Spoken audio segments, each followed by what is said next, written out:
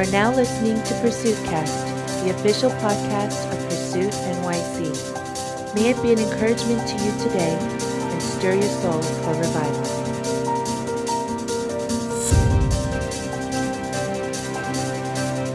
Luke chapter 24, and our main text starts at verse 13.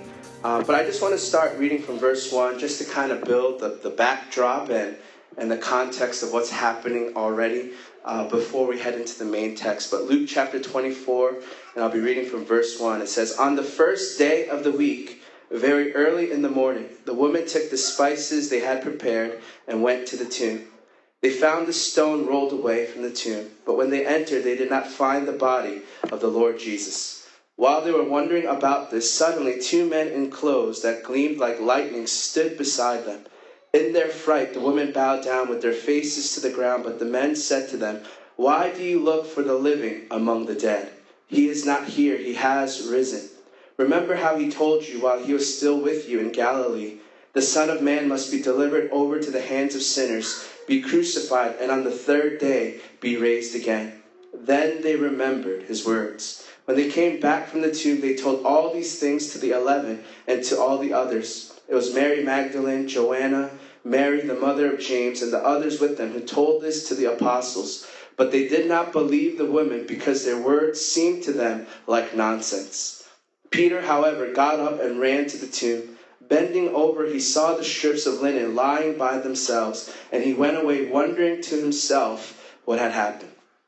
Now that same day, 2 of them were going to a village called Emmaus, about 7 miles from Jerusalem.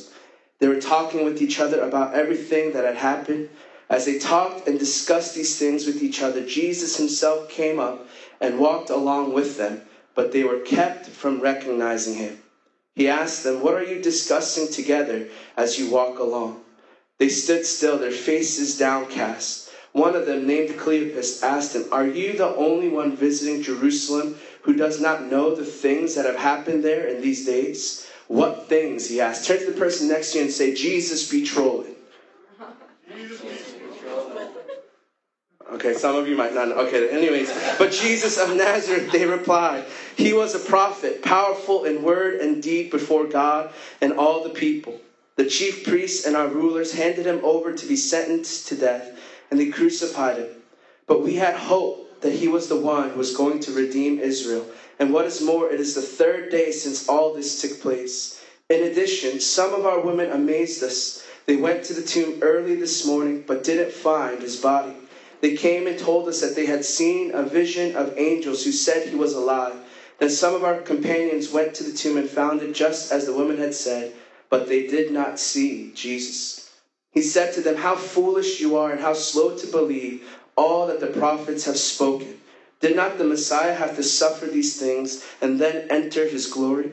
And beginning with Moses and all the prophets, he explained to them what was said in all the scriptures concerning himself.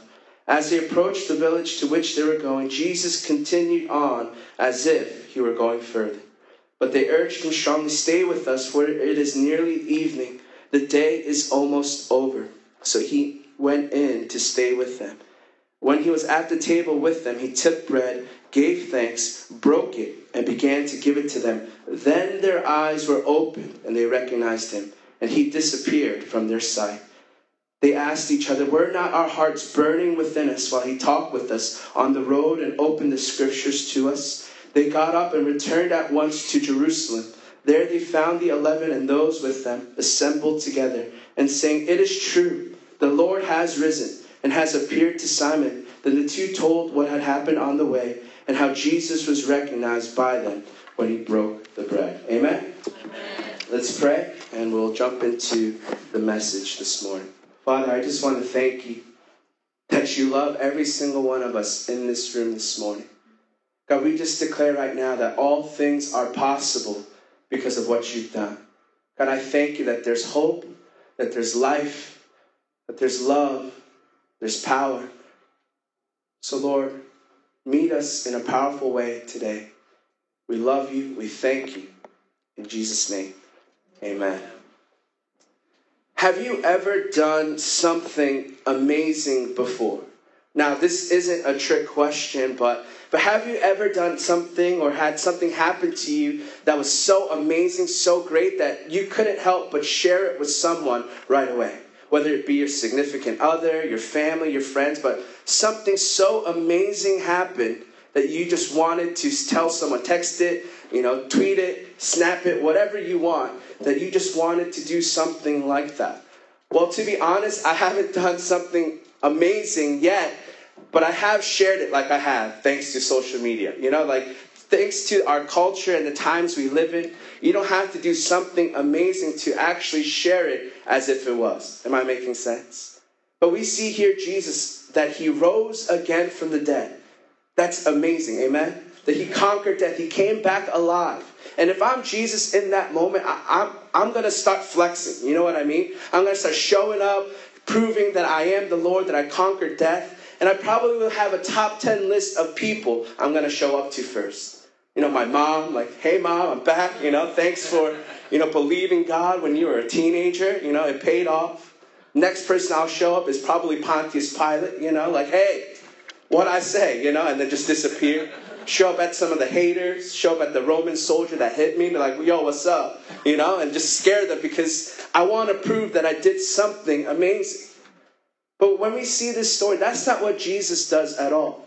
He just accomplished the greatest feat in history, but he doesn't go off and show off. He doesn't show up to his doubters, his haters. He doesn't even show up to some of his closest friends. But the first night he spends resurrected is with these two right here. That's what Jesus does. He only has 40 days on earth in total before he's ascended to heaven again. But he decides to spend his first night in a unique way. In a way that doesn't make sense to us, at least to me. Because if I did what Jesus did, I would tell as many people and the closest people to me as quickly as possible. But we see Jesus here showing up and walking with these two who are now on the road to Emmaus. We're introduced to one of them. His name is Cleopas, and his companion is remained nameless. Now, some people think that it was his wife, his friend, whoever it might be, but these are two disciples who were in Jerusalem, who saw everything that happened to Jesus, but on the third day, they are now walking to Emmaus. Now, this is the first time we actually hear the town of Emmaus. It's the first time we hear the name of Cleopas, and even today, scholars and theologians aren't sure where this town called Emmaus would have been. But I think that just goes to show that it's not so important where they're going as much as it's where they're leaving from. Have you ever been disappointed before? How about disappointed with God? That you had your dreams, your hopes, prayers that you've been praying for months and years, and somehow it didn't happen. That you find yourself still stuck in the same old situation. That you believed, that you trusted, that you put your hope in God, but yet things didn't work out the way that you wanted to. You had your dreams, your hopes are crushed, and you're devastated over what happened. And also that which didn't. And that's kind of the situation Cleopas and this other disciple is in. They trusted in Jesus. They had hope in Jesus. And yet they saw him die. It's the third day, and yet there was nothing that changed their circumstances. There's nothing that changed their lives. So they find themselves on a 7-mile journey to this random town named Emmaus. And it's in this place where Jesus shows up. They're already walking on their way. They're just doing their thing. And Jesus shows up and just interrupts them. Right? He's kind of rude, imagine you're walking in New York City and there's a couple talking. And you're just like, hey guys, what are you talking about? You're going to get a fight. But that's kind of what happens in this moment. Let's picture this together. There's these two disciples, obviously downcast, devastated, depressed, sad over what happened. They're walking and Jesus shows up uninvited and interrupts them. Say, hey, what are you guys talking about? And I think that's the first point that I want to make, is that God is in the interruptions of life. That oftentimes God shows up uninvited because he cares enough to be with you in your mess. Because I think that's what grace looks like, that grace is in the interruptions. Grace isn't just when everything works out the way that we wanted it to, when things go as we hoped, but in the interruptions of life, In the circumstances that don't make sense, God interrupts and interjects himself and invites him into the conversation. God is in the interruptions, and he'll show up even uninvited. Now, this is where the story kind of gets weird. So Jesus shows up as like a stranger, just comes up, interrupts the conversation. But it goes and says that these two were kept from recognizing it was Jesus. I think sometimes when you read the Bible, like it's the strangest book ever. You ever read things about Jesus and you're like, why does he do the things he does? It doesn't make sense. You know, like he feeds the thousands, people want to follow him, and then he turns around and he says, hey, if you really want to be my follower, then you got to eat my flesh and drink my blood. And people are like, yo, I can't get down with this. I mean, that's kind of what Jesus does. He does things that don't make sense. And here is another situation where, to me, it doesn't make sense. He shows up to follow these guys on the road to Emmaus, and yet he keeps his identity hidden. It's weird. It's strange. Is it a prank? Is Jesus, trolling them, right? I'll explain what that means to those who don't know here later. But they're confused as to who this guy is. And they're like, are you the only person that doesn't know what happened? And I think this here is another point of what's going on in this story. That sometimes God keeps his identity from us, not to hide from us, but for us. Because for me as a pastor, there's sometimes when I meet people for the first time, and if I tell them I'm a pastor, I know they're not going to be honest with me, right? I say I'm a pastor, and then their voice changes. They start talking in King James language, like, how art thou, pastor? Like, what? Like, why are you talking to me like that? And I think Jesus hides his true identity because he doesn't want the Sunday school answers from them. He doesn't want their religious mess. He wants the honesty of their hearts, of why they're downcast, why they're sorrowful, why they're just going through a hard time. He doesn't want to show up and take that away from him. And I think that's part of his mercy, that he meets us as we are.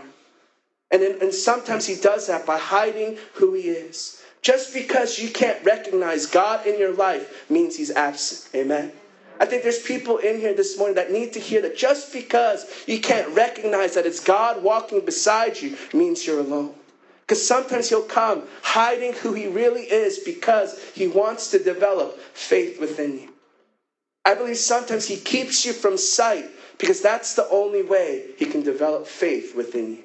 In 2 Corinthians chapter 5, verse 7, it says that we live by faith, not by sight. Sometimes you got to be kept from sight in order to grow in faith. I think that's what's happening in this moment of why Jesus shows up, and yet they're kept from seeing him for who he really is. So they go on and talking, and we see that Jesus is willing to walk with these two disciples in the opposite direction of where they're supposed to be. I think sometimes we go through things in life, and it's not so much where we're headed, but we're so hurt, so apathetic, so whatever, fill in the blank you want, that we just can't stay where we are and we turn our backs on where we know we should be. Whether it's in our relationship, whether it's in our faith, whether it's, you name it. And these disciples are just headed to a place where they just can't stay where their last disappointment was. And they're walking in the opposite direction because Jesus says, stay in Jerusalem. Right? Stay in Jerusalem, but yet they're headed the opposite way. And God meets them in that way, away from where they're supposed to be. And I think that's the next point I want to share with all of you, is that Jesus is with us in the journey. That God is with us in the process. He is the God of the process and not just the God of the finished product. Jesus isn't in Jerusalem waiting for these two disciples to get it right and come running back. He doesn't meet them halfway there or at the other side of Emmaus saying, hey, you guys are in the opposite direction. But he's even willing to walk with them every single step of the way, in the other way, in the opposite direction, because he's the God of the process. The work he started in you, he will finish it. He'll bring it to completion. Because that's the God that we serve. He is the God of process. And he walks with us in that journey, in that process, on that road to Emmaus, because the truth is, he isn't intimidated by your doubts. He's not intimidated by your brokenness. He's not intimidated by your struggles and your disappointments, but he's willing to walk with you even then. You know, there are times where God just wants you to be honest. I mean, when you share your complaints with others, that's called complaining. But when you share your complaints with God, that's called praying. Because that's the reality of God's heart. He's not intimidated by what's actually going on in your heart. I mean, you read some of the Psalms, some of them are crazy. They don't even make sense. We see David crying out, God, where are you? And God's like, that's a good prayer. You go a little further, it's like, I don't know why some of these Psalms are in there, but there's one song where like, God, we want to dash the babies' heads of our enemies. You ever read that in Psalms? Like, no one has that highlighted ever, because we're like, what? Why is this even in Scripture? But God just wants the reality of your heart. He can take it. He's so big, he can take your complaints. He's so big, he can take your doubts. He's so big, he can take your disappointments. He just wants you as you are and is willing to walk with you. He'll even hide himself if he has to get the reality of your heart. Oftentimes we are educated beyond our level of faith because we know all the right answers. We know all the truth. We know that if I say God is good, you're going to say, see, you guys have been brainwashed, you know? And if I say all the time, you guys are going to say God is good, right? Because it's instinctive within us. You know, I could call Robert at 4 a.m. out of the blue. He's like, why is my phone ringing? He picks up, I'm like, yo, God is good. It's like all the time. It's like, what? Where? Why did I just say that? Because we know all these things, but sometimes God hides himself because he wants your real heart. He wants you to get to that place where you can declare that he is good, not because you were taught it, not because you're supposed to say it, but because you understand that he's with you, even in your disappointment, even on the road to Emmaus, even when you're walking away from God, he'll walk with you. I mean, that's the God that we serve. And we see that happening in this moment. And maybe this is what Easter is all about. That it's not just an event. It's not just an announcement or the grandness or the extravagance of what Jesus did, as important as it is. But more than that, maybe it's the why he did it in the first place. I believe the why is so that he could journey with people like Cleopas and his companion. And so that he could journey with people like me and you in the reality of life. I believe that's what Easter is about. It's not, hey, I did this, now come to me. But I did this, and I'm willing to walk with you forever. Because if he paid the ultimate price, what wouldn't he do to have you? It's like me buying something expensive at a store, right? Let's say I go and buy an iPad. I paid an extravagant price to have this iPad. It would be foolish of me to buy it and then expect it to come to me. Are you with me? I would need to go and pick up that which I've purchased. And I see that's what's going on here. Jesus paid the ultimate price, and he's not willing that any of us should perish. So he's willing to go after us, even in the wrong way. So as they're walking, the two disciples start sharing of everything they heard and what they saw and what's going on. And to me, what's amazing is that they even heard of what happened earlier that day. Right? They heard that these women went to the tomb. They found it empty. They found that angels showed up and said, what are you doing here looking for someone who is living among the dead? They heard all these different things, but yet they still found themselves on this road to Emmaus. I think for some of us, we need to understand just because it hasn't happened yet doesn't mean it won't happen. Sometimes we quit too soon, right before the breakthrough. But something I've come to realize is that breaking always precedes breakthrough. Sometimes we leave a moment too quickly before we see the reality of what God is doing. But the next point I want to say is that we see God's grace once again. Even though these two disciples left too early, God wasn't too late. Even though they left too early, God wasn't too late. And he still followed them, caught up with them, and was willing to hear their story and then teach them from Scripture. He starts unpacking everything, teaching them about himself and why he had to suffer and go through the things that they did. And they're reaching close to their destination. And it says that Jesus continued on as if he was going further. Once again, here's another weird Jesus moment. Like Jesus is acting like he still has long ways to go. I got to go there too. So he continues as if he was going further. And I think that goes to show the great reversal of what's happening on this Easter Sunday. And I think I think this is what makes God so great and his grace so amazing. It's because the one who preached and cried out for 3 years, "Follow me," is now following them.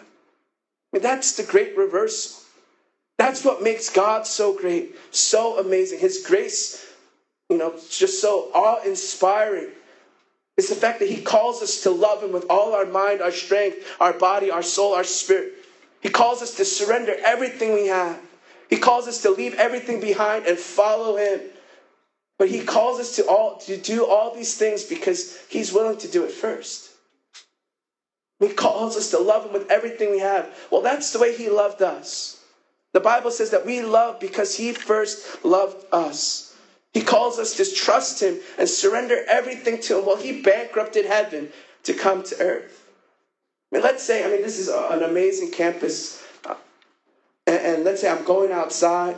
The sermon was amazing. Hallelujah, amen. The food was just as amazing. Glory to God. And I'm going to my car and I see a bunch of ants. And for some reason, because it's Easter, my heart is moved to compassion for these ants. I'm like, oh my gosh, these ants, they're so foolish. They're so clueless. Someone needs them to know that they were created by a good God. Let's say I had the power to make myself into an ant. So I become an ant and I start evangelizing to these ants. Stay with me. I know y'all are like, whoa, what's wrong with this guy? Just trust me. Okay? The story has an ending. So let's say I do that. But did you know that the distance between me becoming an ant is still nothing compared to God becoming a man? But that's the distance he's willing to go to come and find us, to meet us, to love on us. So sure, he says, surrender everything because he sets the example. He says, follow me because he's following you. He won't let you go. And I believe that's what inspires our seeking after God, our pursuing after God. It's the fact that he pursued us first, that he sought us out first, that he surrendered everything first, that he loved us first, even when there was no guarantee that we would ever love him back. Isn't that what you do when you love? You're willing to risk and look like a fool. There is no guarantee except you know that you love. And that's what Jesus does in this moment. He gives everything. He's willing to follow them. Think about that. The one who says, follow me, is now following them to the wrong place, in the wrong direction, in the wrong destination. Because he won't let you go too far without going after you. That's the God that we serve. That's what Easter is about. That's why he conquered the grave. That's why he's alive. Is so that you can know his heart for you. You could keep going in that direction, but God isn't a halfway God. He'll go all the way till you get there. He's not like, oh, okay, past this point, it's too dark for me. Past this point, it's too broken for me. Past this point, man, you're on your own. That's not the God that we serve. He goes with us all the way to Emmaus. So by the time they're finished teaching, they've reached their destination, and now these two are begging Jesus. Jesus, it's nighttime. The sun is down. Just stay with us. And the Bible says they begged Jesus to stay. So Jesus stayed with them. And at this point, this uninvited intruder, this disguised intruder, becomes a welcome guest. And once they get to their inn and they sit down and have bread, this welcome guest suddenly becomes the host. Because it's the host that would bless the bread and break it. That's the process we see, that God is with us. He shows up uninvited, disguised, interrupts our lives. And somewhere along the way, he becomes a welcome guest. And from there, he becomes a host. And as they're sitting together, the Bible says that Jesus blesses the bread, breaks it open, and gives it to them. And it was at that moment where their eyes were open and they realized it was in fact Jesus. Now, what possibly could have gave it away? What possibly could have gave it away? That, like, were they hungry?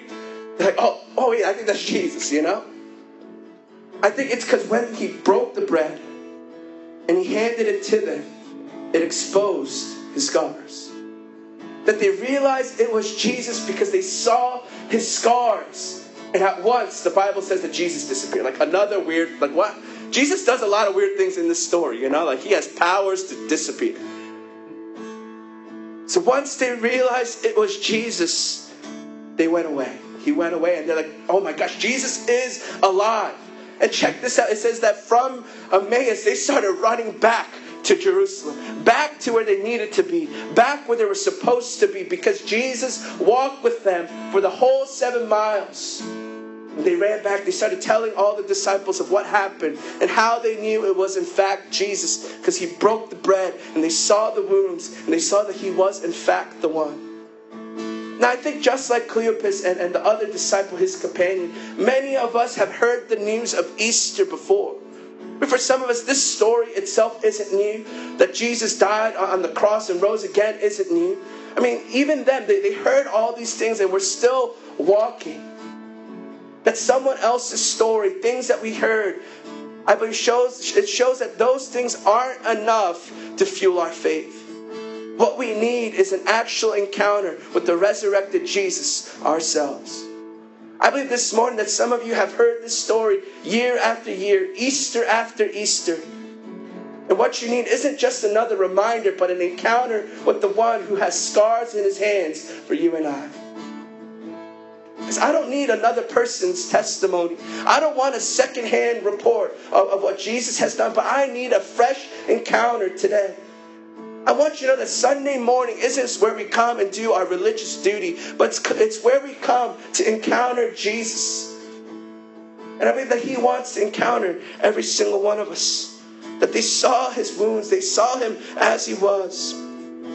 The resurrection can be a theory, it can be a story, but when it's real, it changes everything. When it's real, it changes everything.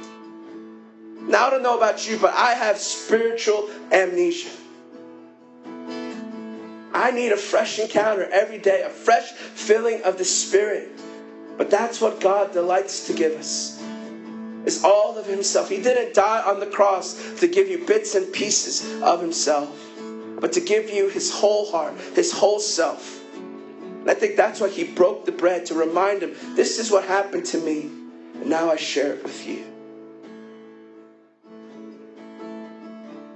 And when we see Jesus resurrected as he is, that's when our hopes come alive in places of hurt, in places of disappointment, in places of pain, in places of apathy.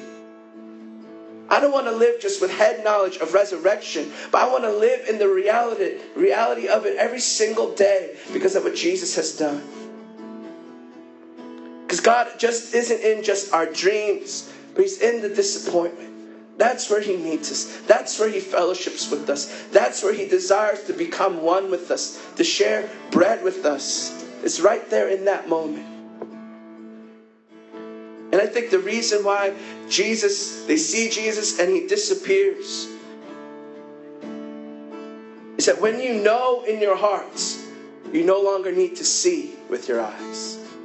That when you know in your hearts, you no longer need to see with your eyes. And that's what they say to each other. Weren't our hearts burning when he taught us from the scripture?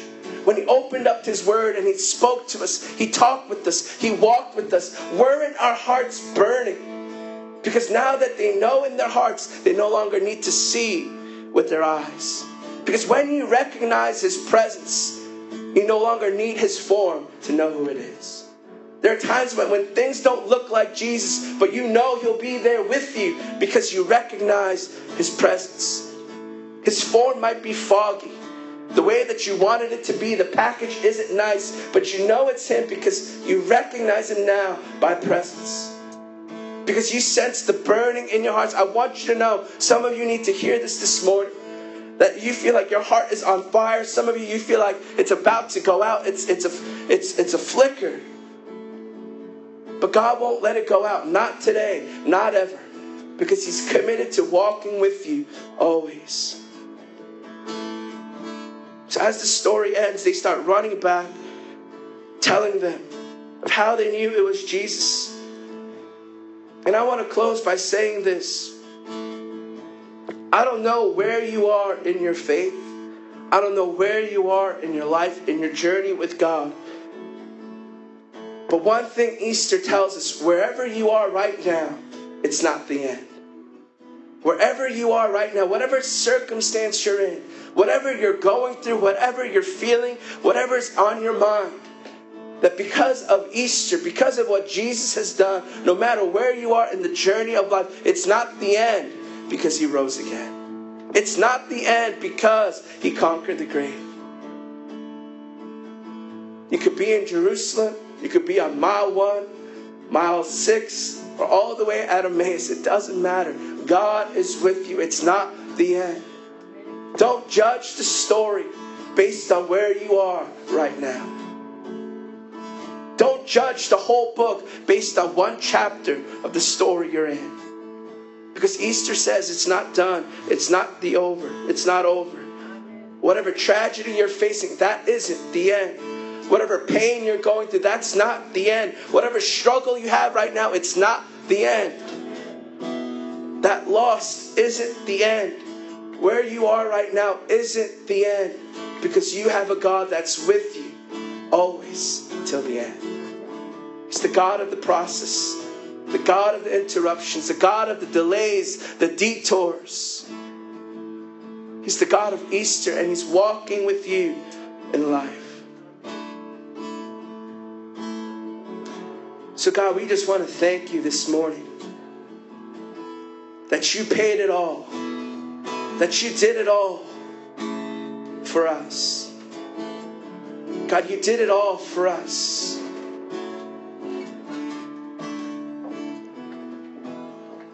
God, I thank you that this story shows us that the struggle isn't the end, that the tragedy isn't the end, that the disappointment isn't the end. Even us walking away, turning our backs, even that isn't the end because of what you've done for us. God, I thank you that you're developing within us strength in the struggle. For some of you, God is developing strength in your struggle. That He's not against you, He's for you.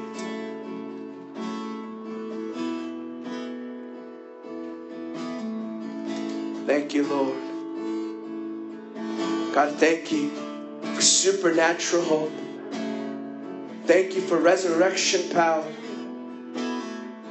If you're here this morning and you know that this word is for you, wherever you are in the journey, whatever you're going through, and you're saying, I need that fresh encounter this Easter Sunday, can I invite you to stand where you're at? And we just want to pray that God will meet you right where you're at. You don't have to get it all figured out. Pretty yourself up, get the right answers, even get the right attitude.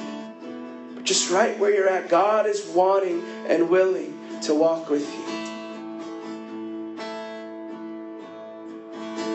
That we all have our Emmaus Road experiences.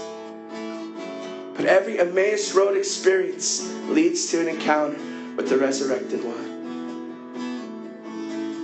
God, I pray even now for divine interruptions in the lives of my brothers and sisters here. God, I pray that your grace would interrupt them in the midst of their lives. That so often we get caught up in doing church and faith and work and relationships, business as usual. But God, may your grace interrupt us in those moments. Because you're the God of the journey. You're the God of the process. That there's always hope. If you're here this morning and you need hope,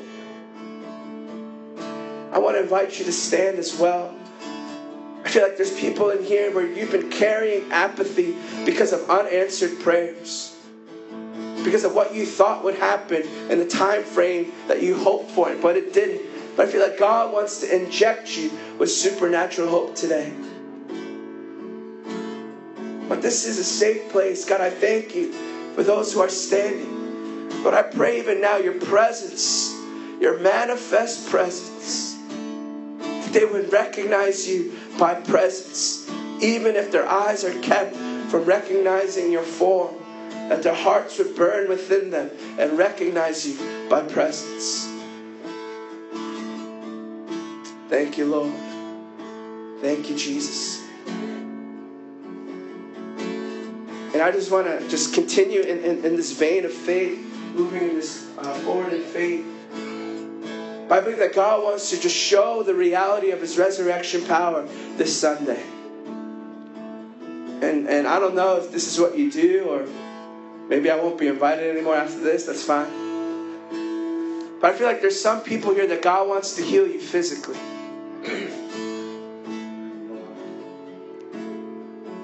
If you need physical healing in your body, I want to invite you to stand and let's just believe for it. It might not happen right away, but we're contending and believing that we are indeed healed by His stripes. It's not a nice Bible verse. It's not just a theory. It's not just theological truth, but it's the reality of our resurrected God. So if you need healing, I want to invite you to stand even now. I felt like even driving here, there's someone here that might have tennis elbow, and you've been battling that for years. I want to pray for you. Pray that God would heal you if you have tennis elbow. Another one was like arthritis or carpal tunnels in your wrist, something like that, arthritis or carpal tunnel syndrome. I think that's what it's called. Those were the things that I was getting as I was driving here, being highlighted. Or anything else, but those were the main things I felt highlighted, was tennis elbow. If that's you, I want to invite you to stand because I believe that God wants to meet you right where you're at. Some of you might be in here thinking, I don't deserve Him to heal me. Well, the truth is we didn't deserve Him going on the cross, but He did it anyways because of love.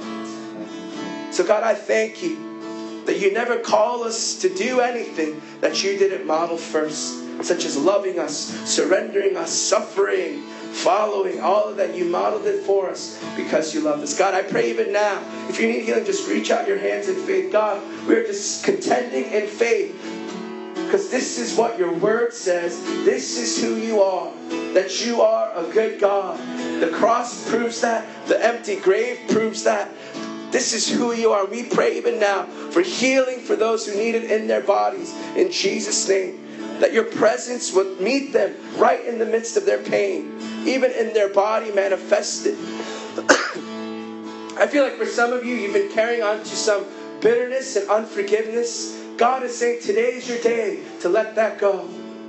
That you no longer have to carry that weight any longer. It's time to let that go and receive the lightness of His grace. The freedom that is available in Jesus Christ. Thank you for listening to Pursuit Cast.